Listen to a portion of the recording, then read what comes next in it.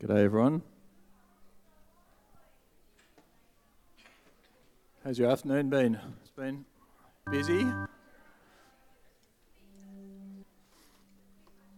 Ours has been a bit busy. All right, why don't we just take a moment just to pray and commit this time to the Lord. Father, it's good to be your people. It's good to be part of your church, Lord, that meets together in this city, and we just thank you that we can get together, Lord, today, right at this moment even, just to set our hearts and minds on you, to worship you in spirit and in truth. Lord, we just ask that this afternoon this might be a time that you enjoy, and we just ask that we might be encouraged as we meet together. In your name, Jesus. Amen. Well, let's stand, and we're going to start with some songs.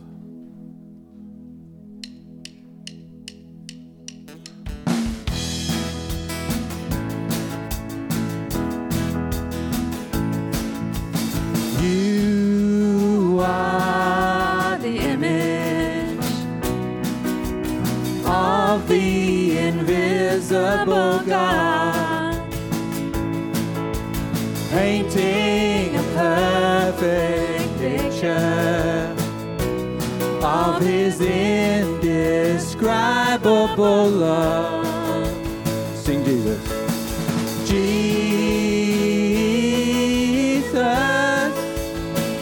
your name is high over all.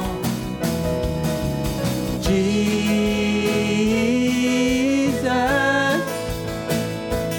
at your feet we humbly fall, Lord of all.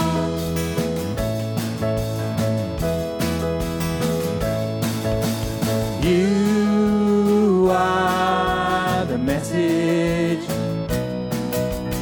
communication from God, speaking a sure salvation.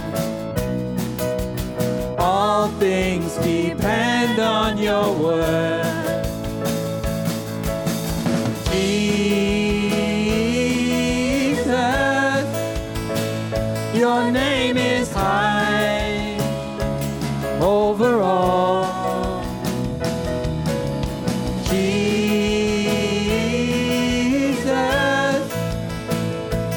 at your feet we humbly fall, Lord of all.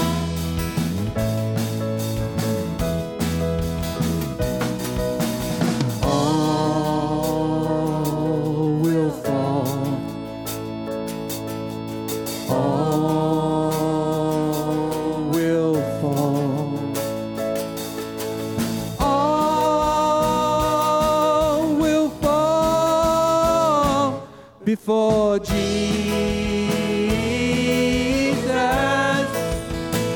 His name is high over all. Jesus, at your feet we humbly fall, Lord of all, Lord of all, Lord of all, Lord of all.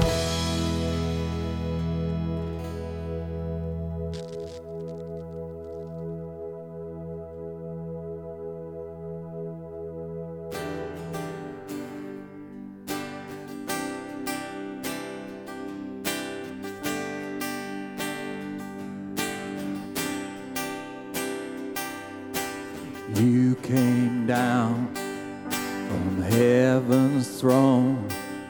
This earth you formed was not your home. A love like this the world had never known.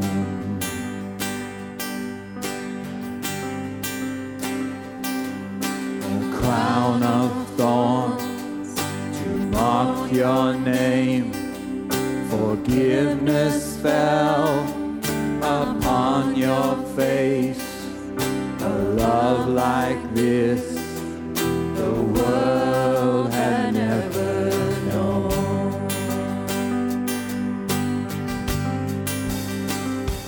On the altar of our praise, let there be no higher name.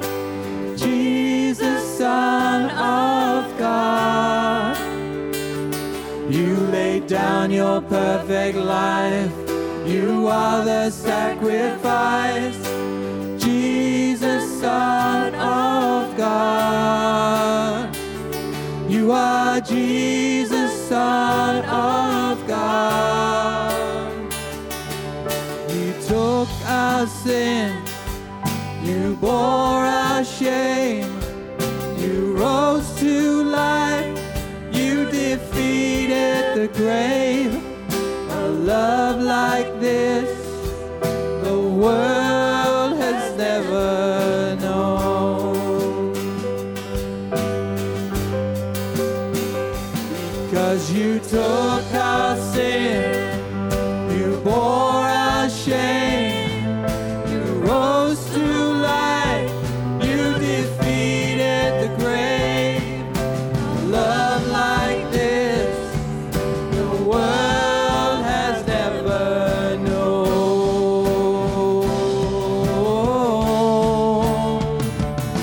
On the altar of our praise, let there be no higher name. Jesus, Son of God, you laid down your perfect life. You are the sacrifice, singing Jesus, Son of God. You are Jesus, Son of God. Be lifted higher than all you've overcome. Your name be louder than any other song. There is no power that can come against your love. The cross was enough. The cross was enough. The cross was enough. The cross was enough.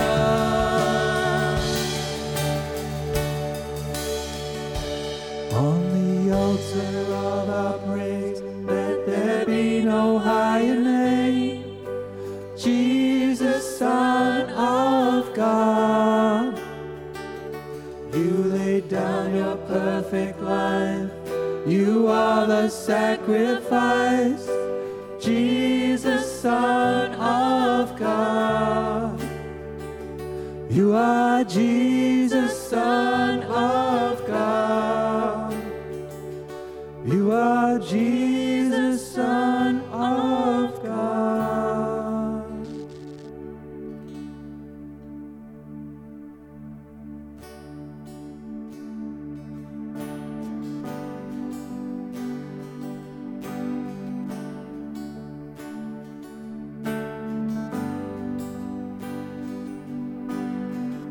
In the quiet, in the stillness, I know that you are God. In the secret of your presence, I know there I am restored. When you call, I won't refuse. Each new day again I'll choose.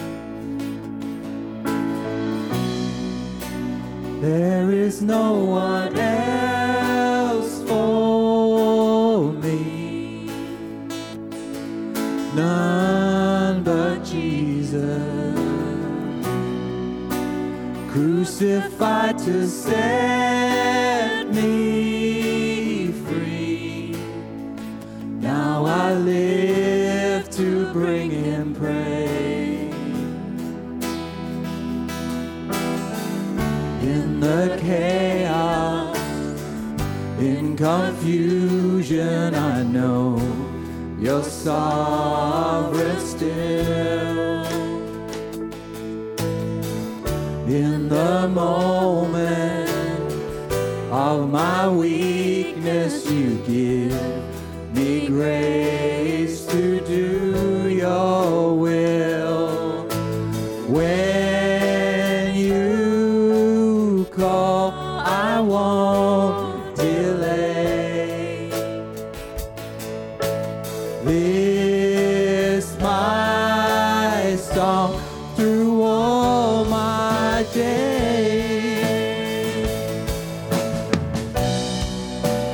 There is no one else for me,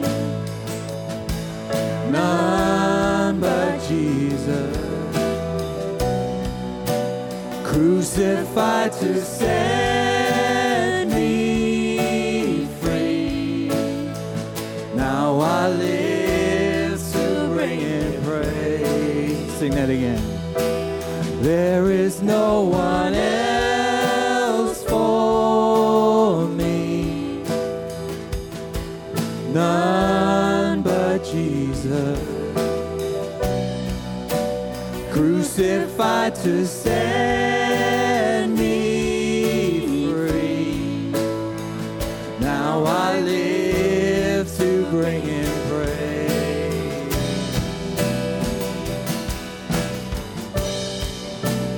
All my delight is in you, Lord.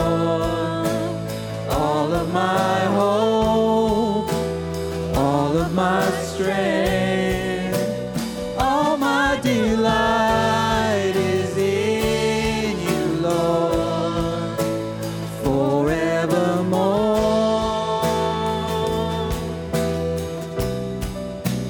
All my delight is in you, Lord.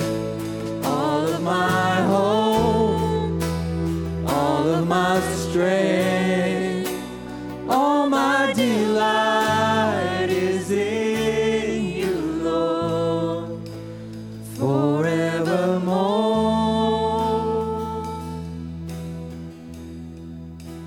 There is no one else for me, none but Jesus,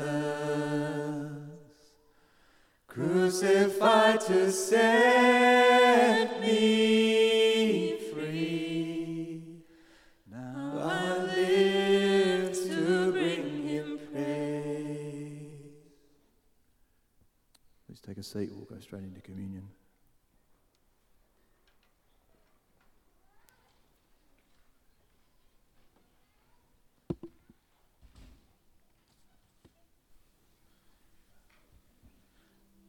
This is a time where we come to the Lord's table to celebrate the Lord's Supper.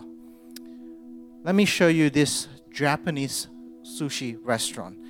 This is Suki Yabashi Jiro, run by Jiro Ono, considered to be one of the greatest sushi chefs in the world. And if you go to their website, you will receive instructions on how to eat the sushi that they serve.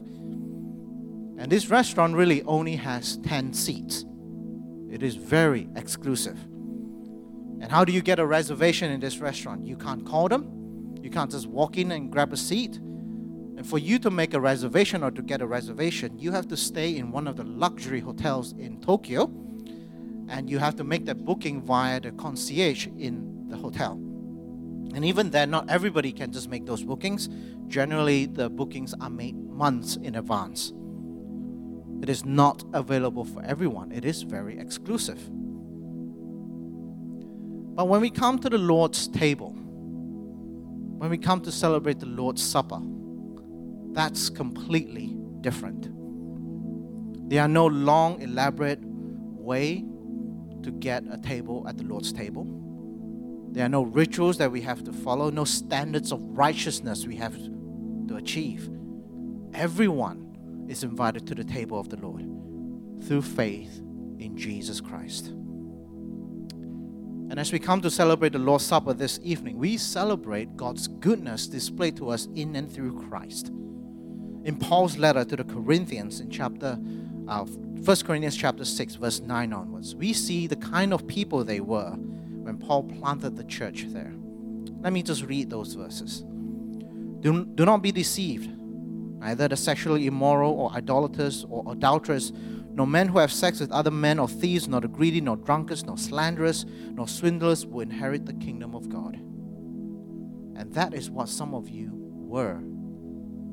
But you were washed, you were sanctified, you were justified in the name of Lord Jesus Christ and by the Spirit of our God.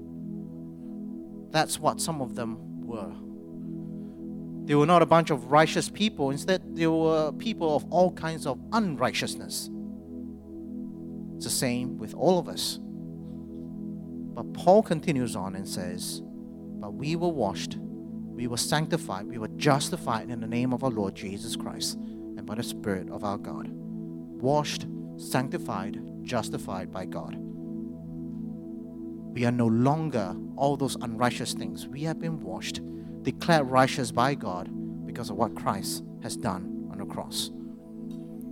Some of us here may be thinking and feeling completely unworthy of God because of our sins, because of the things that you have done. Some of us here might be feeling shame, feeling the weight of our guilt because of something that's happened in our lives. But know this, in Jesus Christ, that's what some of us were in the past. In Christ, we're washed, sanctified, justified. And as we come to the Lord's table, Christ invites you to come to Him, to come to trust in Him, to come to repent and turn to Him. Come to the table of the Lord. Our guilt, our shame taken away on the cross. And that's what we celebrate when we come to the Lord's Supper. We celebrate God's goodness in Christ by the Spirit through the cross. On the night that Jesus was betrayed, He was eating supper with His disciples. After He took the bread, He gave thanks to God, He broke it and gave it to the disciples and said, "This is my body given to you. Do this in remembrance of me." He then took the cup, gave thanks, gave it to His followers and said, "Drink from it, all of you. This cup is a new covenant in my blood, which is poured out for you." That's what we're doing this evening. We celebrate the Lord's Supper to remember the body and blood of Christ given to us. Let me pray. Father, we come before you. We thank you. We thank you that we have communion, the Lord's Supper, to celebrate, to remember your goodness in and through Christ. As we celebrate that this evening, may we once again be brought to Calvary, seeing the body and blood of Jesus given to us. So, Father, we ask and pray in Jesus' name. Amen. And parents, if you're here, if you have a young one with you, and this is something that you have talked to them about communion, about the Lord's Supper, about what it means, they are invited to come as well if they understand and if they have faith in Jesus Christ as their Lord and Savior. If you're here this evening, you're not a Christian, we just ask that you remain seated. Please don't feel pressure to come up to receive the communion elements. But if you're here and you have faith in Jesus Christ as the Lord and Savior, this is a wonderful opportunity for us to come and celebrate God's goodness. Let me invite the first few rows to come to the front to receive the communion elements. Please hold the bread and hold the cup, and we will partake together later.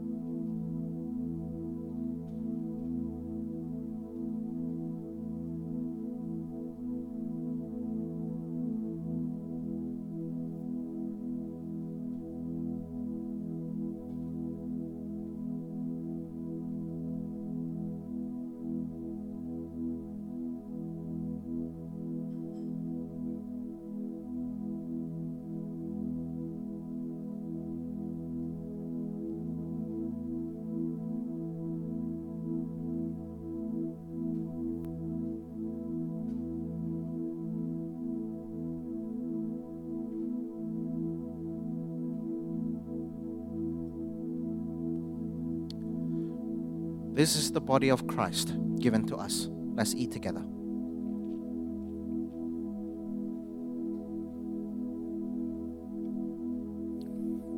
And this is the blood of Christ poured out for us. Let's drink together.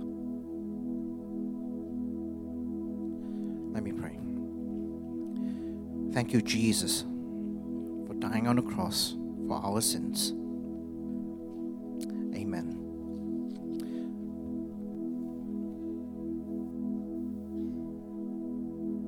Stand and we'll sing a song in response to that.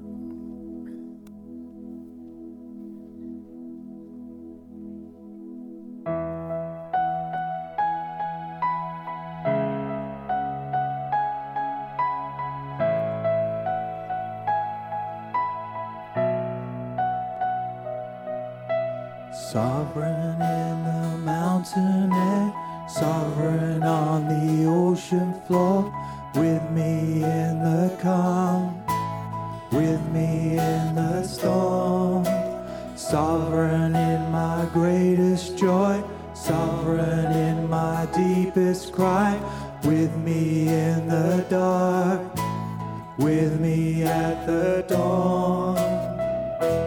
In your everlasting arms, all the pieces of my life, from beginning to the end, I can trust you. In your never failing love, you work everything for good. God, whatever comes my way, I will trust you. Sing Sovereign. Sovereign in the mountain air, sovereign on the ocean floor, with me in the calm, with me in the storm. Sovereign in my greatest joy, sovereign in my deepest cry, with me in the dark, with me at the dawn. In your everlasting arms, all the pieces of my life, from beginning to the end, I can trust you. In your never failing love, you work everything for good. God, whatever comes my way, I will trust you. God, whatever comes my way, I will trust you.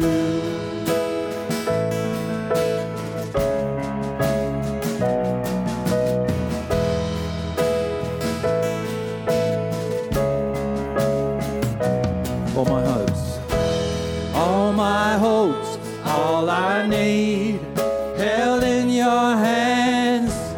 All my life, all of me, held in your hands.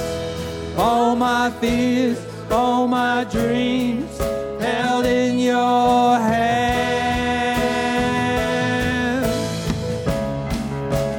sing that again.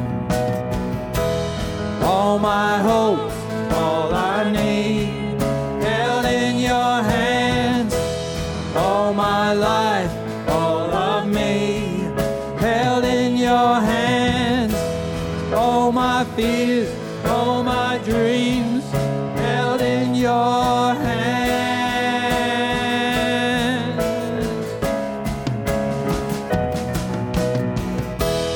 In your everlasting arms, all the pieces of my life, from beginning to the end, I can trust you. In your never failing love, you work everything for good. God, whatever comes my way, I will trust you. God, whatever comes my way, I will trust you.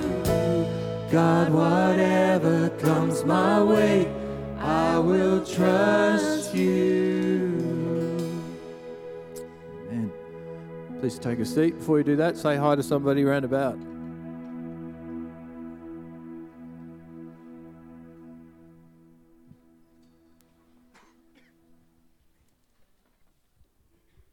Good evening, everyone. Welcome back to church. If you're new here, welcome. And if you've been away for the school holidays, welcome back. Hope you had a great time. This is the time of the week where we'll do Scripture at Subi. You'll find a card like this right next to you. And this is just a time where we memorize Scripture as a church family. So are we ready? All right, let's go. Psalms chapter 46, verse 1.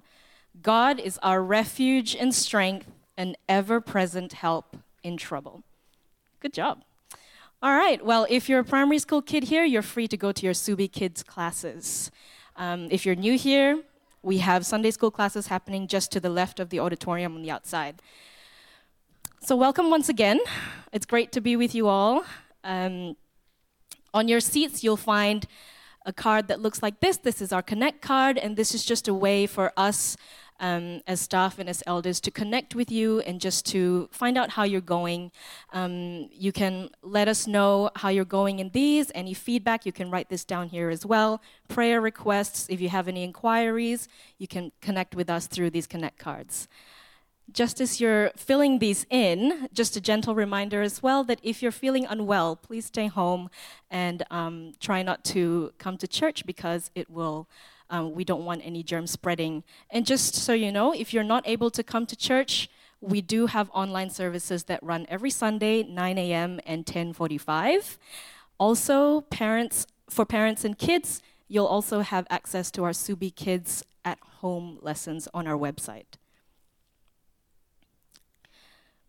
Next up, we'll have our offering. Offerings can be done online. We encourage you to set up a regular giving through your bank. And if you're interested in doing that online, you can head to the back in the cubby hole and you can look for a green leaflet that looks like this. And this just has all the instructions on how to do this online. Otherwise, a direct giving is also possible. At the back in the cubby hole, you'll also find white envelopes and an offering box too. So let's just take a moment to pray for our giving. Father in heaven, we thank you so much for giving us what we need. We offer these giftings to you, and may your name be magnified in our community and in our world. May people come to know you and love you through this. In Jesus' name we pray.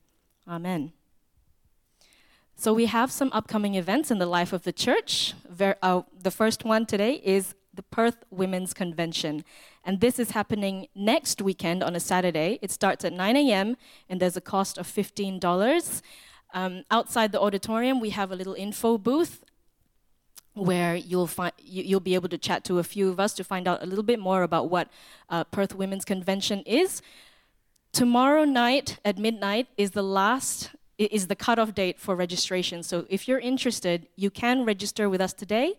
And if you want to do that at home, you can as well. Just make sure that you do it before midnight.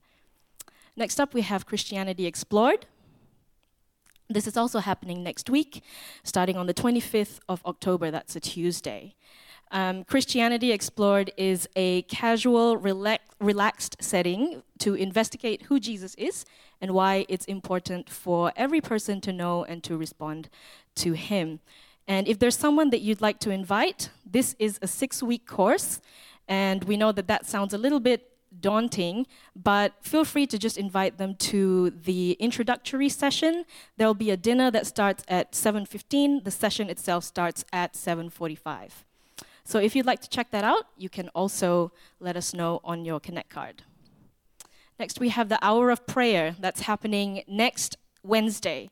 And that goes for just an hour, starting at 7 p.m., and it's always in the church cafe outside. This is a time where we just come together as a church family and pray for our community and for our world. And if you're not able to join us physically, you can join us online as well. So just let us know on your Connect card that you'd like to attend, and we'll send you a Zoom link. We have a young adults lunch that's happening tomorrow at 12:30. They're meeting at City Beach, and it's just on the grass north of Clancy's, and it's a BYO food and drink. And lastly, we just want to let you know that we have a Subi Youth Ministry that runs in our church. This is for high schoolers, and it takes place on Friday nights during the school term. It starts at 7 p.m. and it runs for about 2 hours. And this is a great time where teenagers can come together, build friendships, and they can learn more about God's Word together. So if you're a year 6 student, you are more than welcome to come along to Subi Youth from this term onwards. If you're interested and you'd like to know more about that, please also let us know on your Connect cards. And we look forward to seeing some new faces there this term. Next up, we'll have a Bible reading from Kendrick.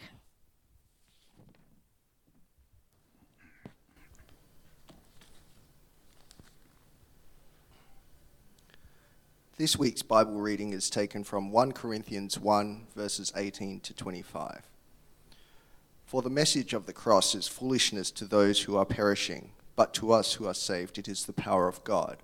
For it is written, I will destroy the wisdom of the wise, the intelligence of the intelligent I will frustrate. Where is the wise person? Where is the teacher of the law? Where is the philosopher of this age? Has not God made foolish the wisdom of the world? For since in the wisdom of God the world through its wisdom did not know him, God was pleased through the foolishness of what was preached to save those who believe. Jews demand signs, and Greeks look for wisdom, but we preach Christ crucified, a stumbling block to Jews and foolishness to Gentiles. But to those whom God has called, both Jews and Greeks, Christ, the power of God and the wisdom of God. For the foolishness of God is wiser than human wisdom, and the weakness of God is stronger than human strength.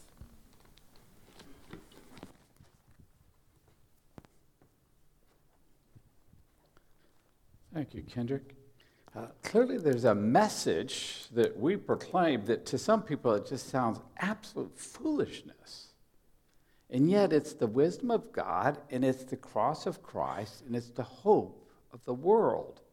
And that's where we put our trust. So we're going to be looking at the Word of God proclaimed in the Old Testament and looking at that theme of hope. And one of the things we want to do is think, do I take the Word of God seriously? When I hear God's Word, do I just take it for granted? What a privilege we have of being able to hear the Word of God and know that it's the wisdom of God and the hope of the world, and that's where we live.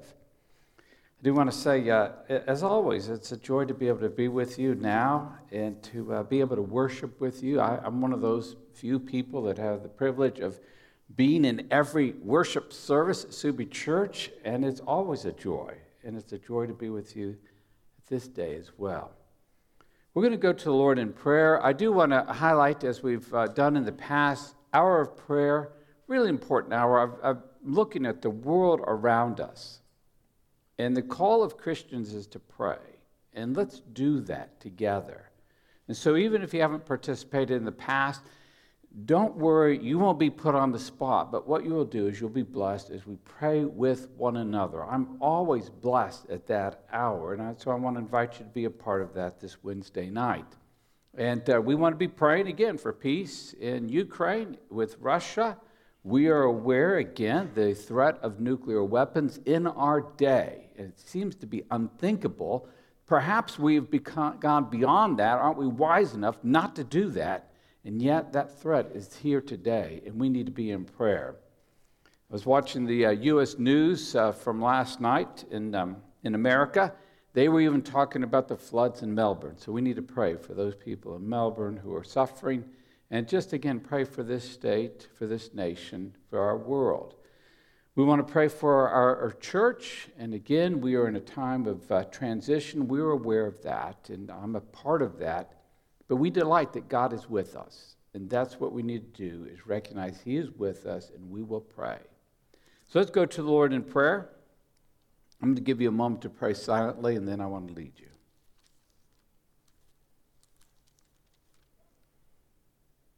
Father, our hope is in you. We trust in you. We trust in your word and the revelation of Jesus Christ, the wisdom of God, the love of God, our hope and salvation. Father, I pray that you would help us even now to fix our eyes on Jesus Christ, the author and perfecter of our faith. Lord, we pray that as we look at your word, and in particular this portion from the Old Testament, that you would strengthen our faith and our hope in you. Lord, we put our trust in you, and yet we are called as followers of Jesus Christ to be active in prayer, to watch and pray. And so, Lord Jesus, we long for your return, and we look forward to that day. And until you come, we will pray. Father, we want to pray for our world. We pray once again, as we pray each week, for peace in Ukraine. And as we've been praying in recent weeks, we pray that there would be no use of nuclear weapons, that somehow, God, in your grace and your wisdom, that you would resolve this conflict. Father, we also pray for our nation. We pray for those who are going through times of disaster and distress, loss. We pray for wisdom for our politicians and leaders. Father, we pray for this church, and we pray that as we are in a process, in a journey of faith, that you would guide and direct us. You have been faithful to us in the past. We acknowledge that, and we praise you for it. And you will be faithful to us in the days ahead. And we just pray that we would live and walk by faith. We pray this in Christ's name. Amen. So we're looking at the life of Elisha, and we're looking at this theme of taking God seriously. And what I want to do is focus in on hope, but remind you that our hope is when we put our trust in God's word, his revelation to us. Let me begin with this story. This is one I've used before, but I love this story. It's a story about a man named Donald Gray Barnhouse. I'm going to show you his picture. So he was a very famous pastor in America, 10th Presbyterian Church in Philadelphia, but very well-known radio pastor. And he went to Princeton Seminary. And one of his lecturers, one of the top scholars in that day at Princeton, was a man named Robert Dick Wilson. And he tells a story, Barnhouse tells a story of when he went back to Princeton, he was invited to speak at chapel. And his former lecturer, Robert Dick Wilson, came and he sat down and he listened to the sermon. And afterwards, the lecturer, Robert Dick Wilson, comes up to him and he says, "Now, just so you know, I only come to hear my students once, just one time. And then that's it. And he said, when I come to hear you preach, I'm just listening for one thing. Is this man a big Godder or a little Godder?" Now, Barnhouse asked for an explanation. I'm going to quote here. When Barnhouse asked for an explanation, Wilson replied, "Well, some men have a little God, and they're always in trouble with him. He can't do any miracles. He can't take care of the inspiration and transmission of the scriptures to us. In other words, we stand over in judgment on this word because God's not able to care enough to give his authoritative word. He doesn't intervene on behalf of his people. They have a little God, and I call them little Godders. Then there are those who have a great God. He speaks and it's done. He commands, and it stands fast. He knows how to show himself strong on behalf of those that fear him. You," he speaks to Barnhouse, "have a great God, and he will bless your ministry." Now, put yourself in that situation right now. Do we as Subi Church, do we have a great God who will bless our ministry? Do we have a great God who is able to look after those who fear him? And as we've said, don't be afraid of that word. We're not talking about being afraid of God. Fear God means L-O-T, lot, love him, obey him, trust him. It's that relationship that we have with God that is that loving relationship, that obedient relationship, and that trusting relationship. And those that have that relationship knows that he is able to show himself strong on our behalf. This is hope. This is how we want to think about our God and how we want to think about our future.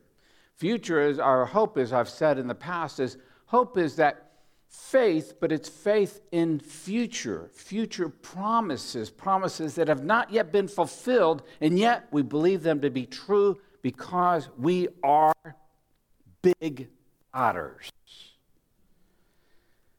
When God makes promises, do we cling to them? When God makes promises, do we put our hope in them? Is he able to take care of them? We're going to deal with the nation of Israel, the northern kingdom, and there's a siege going on. So the capital is Samaria. And the whole army of the Arameans is going to come, and they're going to surround Samaria, and it's going to be under siege. And it's going to be under siege for a long time. Is God able to help? Is he a big God or a little God? Will we listen to the word of God? Will we trust God's promises? Or will we be little Godders? Look with me at 2 Kings chapter 6, beginning verse 33. And I'm just going to pick up the story kind of in the middle of the siege. And there's been some real problems, and we're going to deal with how deep this siege is in just a few moments. But I'm going to pick up the story with the king coming to Elisha, and the king is going to blame the messenger. He's going to blame Elisha. So beginning verse 33, and I'll read just through chapter 7, verse 2. Elisha said, "You stand, if you are able, and hear the word of the Lord." While he was still talking to them, the messenger came down to him. The king said, "This disaster is from the Lord. Why should I wait for the Lord any longer?" Elisha replied, notice these words here, "Hear the word of the Lord. This is what the Lord says. About this time tomorrow, a seah of the finest flour will sell for a shekel, and 2 seahs of barley will sell for a shekel at the gate of Samaria." The officer on whose arm the king was leaning said to the man of God, that's Elisha, "Look, even if the Lord should open the floodgates of heaven, could this happen?" The implication of that's impossible. It couldn't even possibly be thought. Elisha says, "You will see it with your own eyes," answered Elisha, "but you will not eat any of it." This is the word of the Lord. You may be seated. 3 points I want to make from this passage. First, hope comes from taking God's word seriously. If you want hope in your life, if you want hope in our world, it means you take the word of God seriously. So the context is really important because we're in ancient Israel, but it's a time of famine and siege. The king says this disaster has come from God. He's going to blame Elisha probably because he's basically going to say, "I want Elisha's head on a platter." And here's the reason why. It's likely that Elisha had announced that the siege was a judgment of God. So Elisha proclaims that. The king's now going to blame God and going to blame Elisha. I just want you to know how serious this siege was. This is, as you know, in the ancient world, walled cities. How do you defeat them? The army comes and camps around them. They put them under siege until they just basically make sure that they are not able to eat, drink, whatever it is, but they just starve them out. So 2 Kings chapter 6, verses 24 and 25 give us the extent of the siege and what it's meaning there. Sometime later, Ben-Hadad, king of Aram, mobilized his entire army, so I want to highlight his entire army, and marched up and laid siege to Samaria. There was a great famine in the city. The siege lasted so long that a donkey's head sold for 80 shekels of silver and a quarter of a cab of seed pods for 5 shekels. Now, that last verse I just read may not mean a whole lot to you right now, but we're going to explain it in just a moment. But some of you might pick up on the nuance there. But 80 shekels of silver is nearly a kilo of silver, okay? So just with that in mind, 80 shekels is nearly a kilo of silver. And what you would get for a kilo of silver is a donkey's head. Now, Chin talked about fine dining. You heard that earlier in the communion talk, fine dining. I don't know about you, but I've never gone out to eat with my wife or anybody else and said, "I'll have the donkey." I mean, that's just not, the donkey's just not on the menu. It is not fine dining. Now, when you think about a donkey, if you had to eat donkey, what part do you want to eat? Not the head, not me. So you got the ears, the nose, the eyes, the brain, the tongue. It's not of interest to me. Would you pay a kilo of silver for a donkey's head? Well, that's what it costs for the donkey's head. That's how severe the famine was in that day. Now there's a quarter cab of seed pods, and I don't know about you, but I'm using the NIV. At the bottom it said these seed pods could be dove dung. So how much do you have to pay? So 100 grams of dove dung. What do you have to pay? 5 shekels. That's about 68 grams of silver. So that dove dung, which is probably just used to light a fire, that is almost worth its weight in, not gold, but silver. I mean, you realize how valuable just any little thing is, and silver and gold lose their value in this great time of famine. That's how severe it was. There was cannibalism going on. The king hears about that. And notice his threat in chapter 6, verse 31. He says this, "May God deal with me, be it ever so severely, if the head of Elisha, son of Shaphat, remains on his shoulder today." In other words, Elisha, God's servant, is going to die for this. Someone's going to pay. He can't attack God, but he's going to attack God's servant. And then here's the king's declaration at the end of verse 33. The king said, "This disaster from the Lord. Why should I wait for the Lord any longer? I'm just going to kill Elisha." So his life is at threat just for being a prophet of God. Elisha's response, and this is important to us, hear the word of the Lord. This is what the Lord says. God's going to speak into this situation, and this is what you need to know. Just the voice of God through the prophet. He says this, "Tomorrow, a seah," now, what's that? About 5.5 kilos of the finest flour will sell for 1 shekel. Less than a half an ounce of silver. Just 1 shekel. Now remember we talked about, 5 of those shekels, that would buy the dove dung. And 80 would buy the donkey's head. But now 1 is going to buy not just flour, the finest flour. 5.5 kilos of it. And he says, if you want 2 seahs of barley, you can get that for 1 shekel as well. So somewhere between 9 and 10 kilos of barley is going to sell tomorrow for what? Just 1 shekel. What I find is interesting is when the prophet speaks, it's very specific, don't you notice that? I mean, he's given exact prices. Here is the price of what you're going to see tomorrow at this time. This is the word of the Lord. You got to hear the word of the Lord. Let me go over to 2 Peter chapter 1 and just look at a couple of verses because Peter's going to reflect on these prophecies and the words of God from the prophets in the Old Testament. Verse 19. He says, "We also have the prophetic message as something completely reliable, and you will do well to pay attention to it as to light shining in a dark place until the day dawns and the morning star rises in your hearts. Above all, you must understand that no prophecy of Scripture came about by the prophet's own interpretation of things." This is not just wishful thinking Elisha's giving. For prophecy never had its origin in the human will, but prophets, though human, spoke from God as they were carried along by the Holy Spirit. What's happening here? Elisha is being carried along by the Holy Spirit, speaking the word of God into a very desperate and dark situation, and he speaks hope. The question is, will we listen? Will we hear it? Do we believe it? Is it too good to believe? The king's right-hand man says this, even if the Lord should open the floodgates, even if God himself were to open the floodgates of heaven, not going to happen. What do we call that guy? A little godder, right? I mean, whatever thing he thinks of God, his God is really small. He's a little godder. So he dismisses the word of God, and the promises of God are totally denied.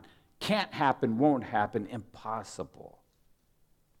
Elisha says, you'll see it with your own eyes, but you won't eat any of it. Again, very clear. You are going to see it. You just won't taste any of it. It begs a question for us. When we hear the word of God, when we listen to God's word, God's revelation to us, Do we just blow it off? And well, that's kind of nice. Oh, yeah, so what? Not going to happen. Whatever we want to say, do we take it seriously? That's the question. Because if we don't take it seriously, what hope do we have? Do we think, as some people think, the promises of God are outdated?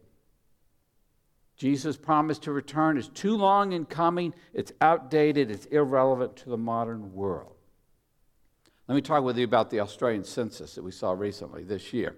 So the Australian census, as it relates to religion, and I think we have a slide on that. The results were released in July. The category of greatest increase as it related to religious preference was no religion. That was the greatest increase in any category. 38.9%, up from 30.1% in 2016. So you think about it, you walk around Australia, nearly 40%, 4 out of 10 people basically are saying, I have no religion. I tick that box, no religion box.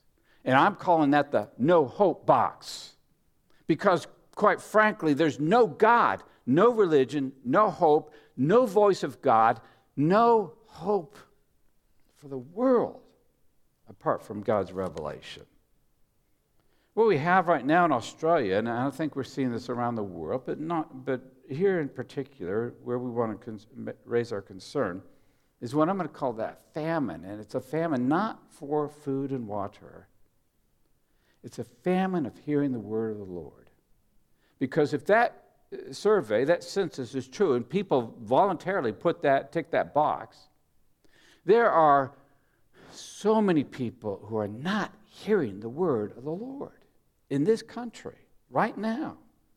Look over at the great prophet Amos. In Amos chapter 8, verse 11, and I love this minor prophet, minor not because he's insignificant, but because he just didn't write as much, but he says this, the days are coming, declares the sovereign Lord, when I will send a famine through the land, not a famine of food or thirst for water, but a famine of hearing the words of the Lord. I mean, we're here. It's here right now. We need to be aware of that. We need to be keeping on our knees, praying for revival in this country. The statistics are not going the right way, in my opinion. People are not hearing the word of God. In fact, they don't even want to hear the word of God. I want to talk just briefly, and I'll share later on, beginning of November, I'll share a little bit more about this, and I haven't talked much about it, and the reason is because our main focus right now as a church family is what God has for this church, but I want to talk a little bit about what God has for me. So I will be stepping down from the role I have at Subi Church at the end of November. So that's already there. Some say, they keep using the word retirement and a lot of other things. No, here's what I am. I am a shepherd. I am a pastor. That's what I do. That's what I've been doing for 37 years.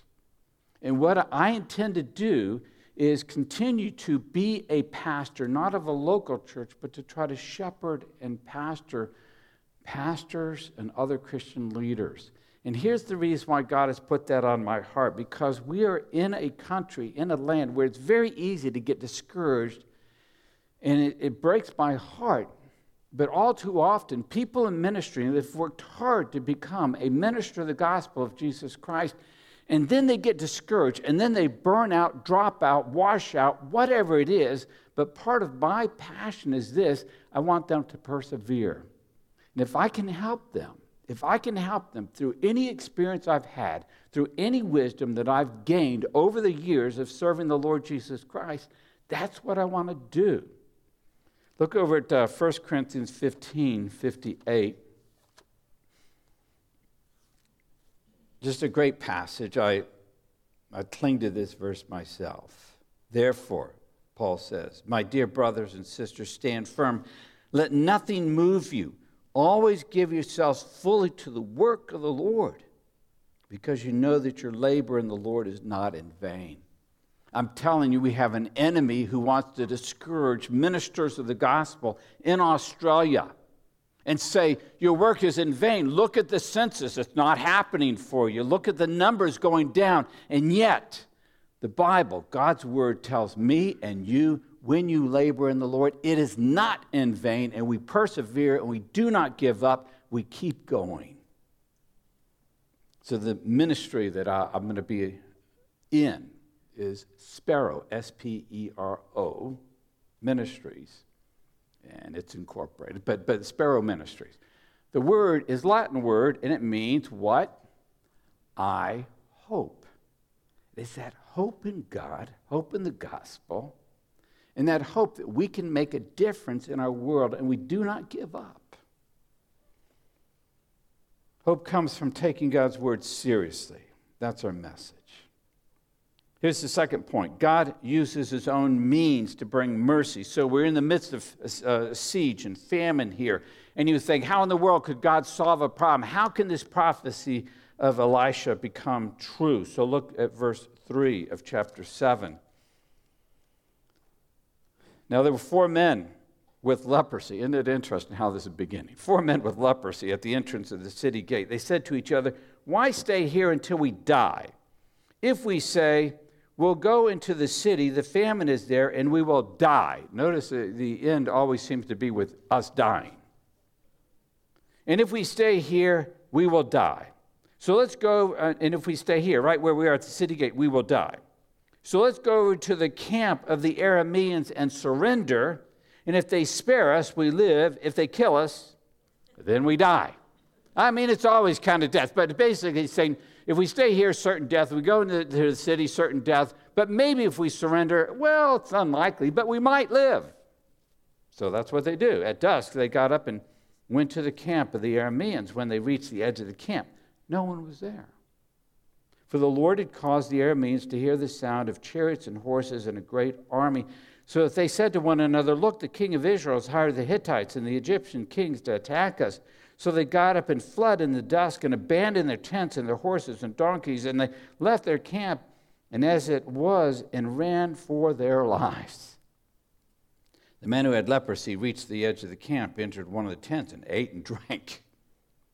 Then they took silver and gold and clothes and went off and hid them, and they returned and entered another tent and took some things from it and hid them also. And they said to each other, What we're doing here is not right. This is the day of good news. We're keeping it to ourselves. If we wait until daylight, punishment will overtake us. Let's go at once and report this to the royal palace. So they went and called out to the city gatekeepers and told them, we went to the Aramean camp, and no one was there, not a sound of anyone, only tethered horses and donkeys, and the tents left just as they were. The gatekeepers shouted the news, and it was reported within the palace. So God's going to use these lepers who basically reason, we're about to die. Why don't we just go surrender? They go, and what do they see? Everything's left behind. Everything. Because God, according to his scripture, says God put the sound of an army coming, and they just left. I mean, they didn't want to take the horses or donkey. They just left them tethered. Basically, they're saying, those guys, the fact is, we may need to hide quickly. We may need to hide behind rocks. We don't want anything holding us back. We are just going to get out of here. And in fact, even as they're running off, they're throwing off bits of clothing and armor and everything else because they're just trying to get out of there. And they left everything that they had in the tents. It's all there. All the food, all the silver, it's all there. Now, let me just go back. I read a book a number of years ago. It's a great book on the American Civil War, which most of you are probably not interested in, but I wanted to read it. And it was called Battle Cry of Freedom. And at one point, the author points out that an army of 100,000 men, again, this is before modern armies, but an army of 100,000 men required 2,500 supply wagons daily, including supplies of animals, and they consumed 600 tons of supplies each day. Now, I want you to think about the entire army of the Arameans are there camped around them. The entire army. Let's say it's only 10,000 people, but you still have these horses and donkeys, and for them to eat, they're going to need 60 tons a day. I figure they eat about the same. And I would put it this way. My guess is, knowing our God, he waited until those supplies were topped up, okay? So all the supplies for the Aramean army are now topped up. And they just leave them all. Every bit of it is gone. And we're talking about tons and tons and tons and tons of supply. And they're all right there, right outside the gate, where the army was. Verse 15, they found the whole road strewn with clothing and equipment. And then verse 16, then the people went out and plundered the camp.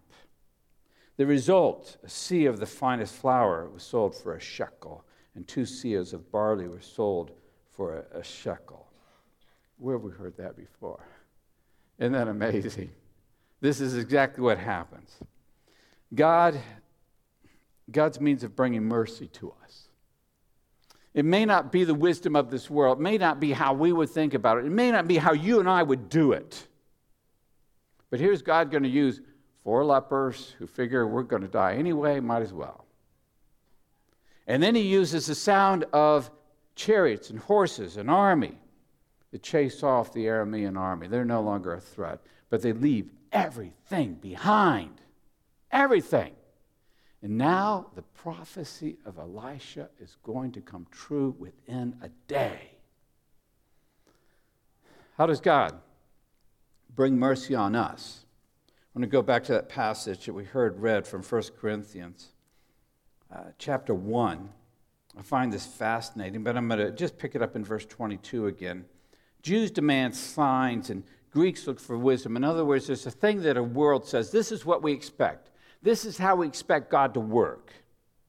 But we preach Christ crucified, a stumbling block to the Jews and foolishness to the Gentiles. Now, you're in one of those categories, by the way. But to those whom God has called, I hope you're in that category, both Jews and Greeks, Christ, the power of God and the wisdom of God, for the foolishness of God is wiser than human wisdom, and the weakness of God is stronger than human strength. That's our God. He's a big Godder. We serve a big God. So when God speaks amazing promises to us in the gospel, they're true. When God provides salvation, he's going to do it through his servant, our Lord Jesus Christ. Through Christ's death on a cross, through his weakness on a cross, his death, we gain forgiveness of sins and everlasting life through the power of his resurrection. He's an amazing God, and he uses means that we may not expect. And people think, oh, that's foolishness. That's silly. A man rises from the dead. Somehow Jesus' death 2,000 years ago can provide for my salvation? Yes. That's the promise of God. That's our hope. It's the wisdom of God. One final point. When we deny God's promises, we miss out on the blessing. So let me pick the story up now in verse 17, and you're going to see how this story ends. Now the king had put the officer on whose arm he leaned, his right-hand man, in charge of the gate there in Samaria. The people trampled him in the gateway, and he died, just as the man of God had foretold when the king came down to his house. It happened as the man of God had said to the king. About this time tomorrow, a seah of the finest flour was sold for a shekel, and 2 seahs of barley for a shekel at the gate of Samaria. The officer had said to the man of God, look, even if the Lord should open the floodgates of the heavens, could this happen? The man of God had replied, you will see it with your own eyes, but you will not eat any of it. And that's exactly what happened to him, for the people trampled him in the gateway, and he died. It's probably not a big surprise that people are crowding to get out of that gate. And the king puts him, his right-hand man, at the gate. And that guy sees it. And he sees what's going on. And he sees that, the reason why that finest flour is worth so little right now is because all you have to do is go out and plunder. I mean, I guess it's the lazy people that are paying a shekel of silver for it. The rest of them are just going out and getting it for free. But you see what's going on there, but he sees it with his eyes. He never eats it. He never tastes of the blessings of God. The little Godder gets trampled And the end of the story. And he died. The principle remains true today. You deny God's promises, you miss out. That is a fact. You deny the promises of God, you miss out. I'm going to go to John chapter 11, and I just want to give you one example. John chapter 11. In John 11, Jesus said to her, this is Martha, the sister of Lazarus, I am the resurrection and the life. The one who believes in me will live. That's a promise. Even though they die, and whoever lives by believing in me will never die. That's a promise. Do you believe this? He asked Martha. By the way, that text is special to me because I've used it recently. I got to speak at my mother's memorial service last month, and I'm using that text. My mother's name is Martha as well, by the way. But I'm using that text. And the reason is because my mom was a follower of the Lord Jesus Christ. And what comes to me is this: do I really believe that to be true? That the one who puts their hope and trust in Christ, that Jesus says, I'm the resurrection and the life. If you believe in me, you will never die. And death itself it's not a hiccup. It's just like blinking your eyes. It's just there, and now you're alive with God. Those who die will live. Do you believe this? Jesus asked. Well, I spoke those same words earlier this year as well at one of our elders' services, at Gordon Jennett's service. I served with him for years and gave John 11. And you have to think, do you really believe that? Is that really true? Earlier, during the COVID period, I spoke those same words at another service. Joseph Tan, a longtime chairman of our elder board. Do you believe this? Jesus said, I'm the resurrection and life. Do you believe? Is your hope in those promises? And earlier, years earlier, right here, I spoke those words at my brother Graham's service. And so you don't look at these and just say, oh, that's just meaningless words. Do they mean hope to you? Is that your hope? That's your trust? When we deny God's promises, we miss out on his blessings. That's why Jesus is saying, you realize these are promises I want you to believe because I want you to have them. But these promises confront my faith. Whenever I face death of those that I love, it confronts my faith. Do you believe this? And Jesus makes himself the focal point. These are amazing claims. Death is a reality. I see it, but it's like a blinking of the eye. It's there and it's gone, and now there's life. And death immediately gives way to life. That person will never die. I want to go back and just finish up with 2 Corinthians chapter 1, verse 18. Because I find this to be an amazing passage. This is what the Apostle Paul says. As surely as God is faithful. Our message to you is not yes and no. That seems to be a bit ambiguous. For the Son of God, Jesus Christ, who was preached among you by us, by me and Silas and Timothy, was not yes and no, but in him it has always been, what's the word? Yes. For no matter how many promises God has made, you number them all, you count them up, no matter how many promises God has made, they are yes in Christ. And so through him the amen is spoken by us to the glory of God. What are we saying? God makes his promises in his word. He speaks, we listen, and we are big Godders, and he makes these big promises to us. And Jesus says, I'm going to fulfill all those promises. They're all yes in me. And we as God's people say, what? Amen. Let's say together. We as God's people say, what? Amen. Pray with me.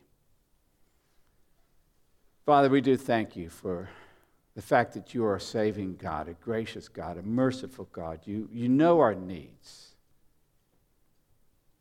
And you are a God who can meet every one of them. Nothing's too hard for you. Lord, sometimes we recognize we live in a world that doubts you and doubts your word. Help us not to go there. Help us to look to Jesus Christ, the author and perfecter of our faith. Help us to look to Jesus Christ, our hope.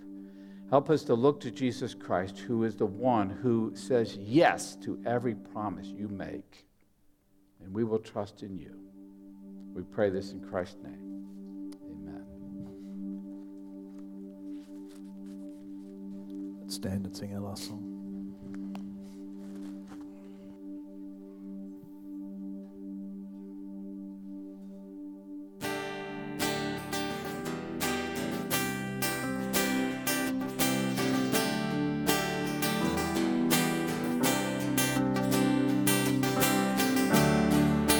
Lord of all creation,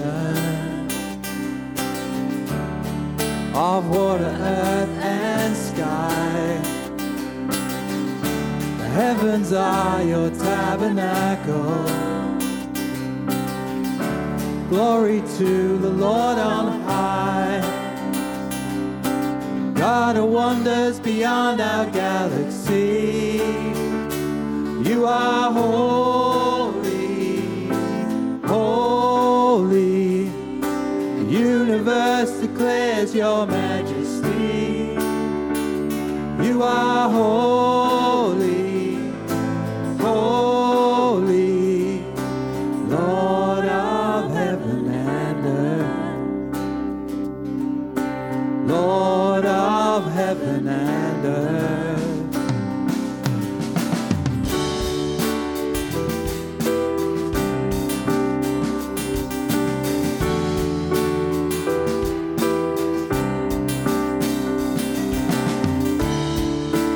Early in the morning, I will celebrate the light. When I stumble in the darkness, I will call your name by night. Ooh, God of wonders beyond our galaxy, you are holy, holy. The universe declares your majesty. You are holy, holy, Lord of heaven and earth, Lord of heaven and earth. Sing hallelujah. Hallelujah to the Lord of heaven and earth. Hallelujah to the Lord of heaven and earth. Hallelujah to the Lord of heaven and earth.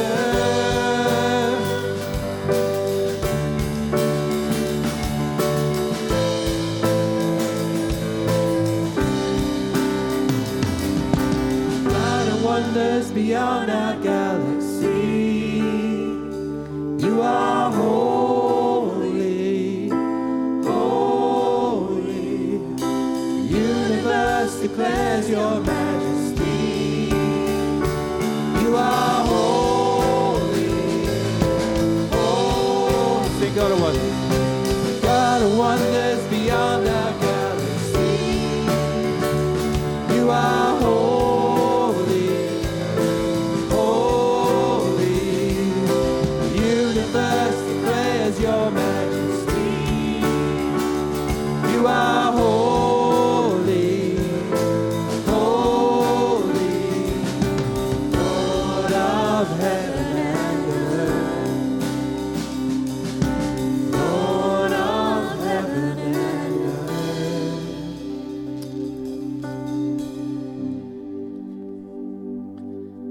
So we have this God who shows himself strong for those who love him, for those who believe in his promises. We recognize we're big Godders, and we have a big God in this church, and he will watch over us, our families, us as a church. We're not going to be little Godders. The promises of God are yes in Christ Jesus, and he assures us his word is true.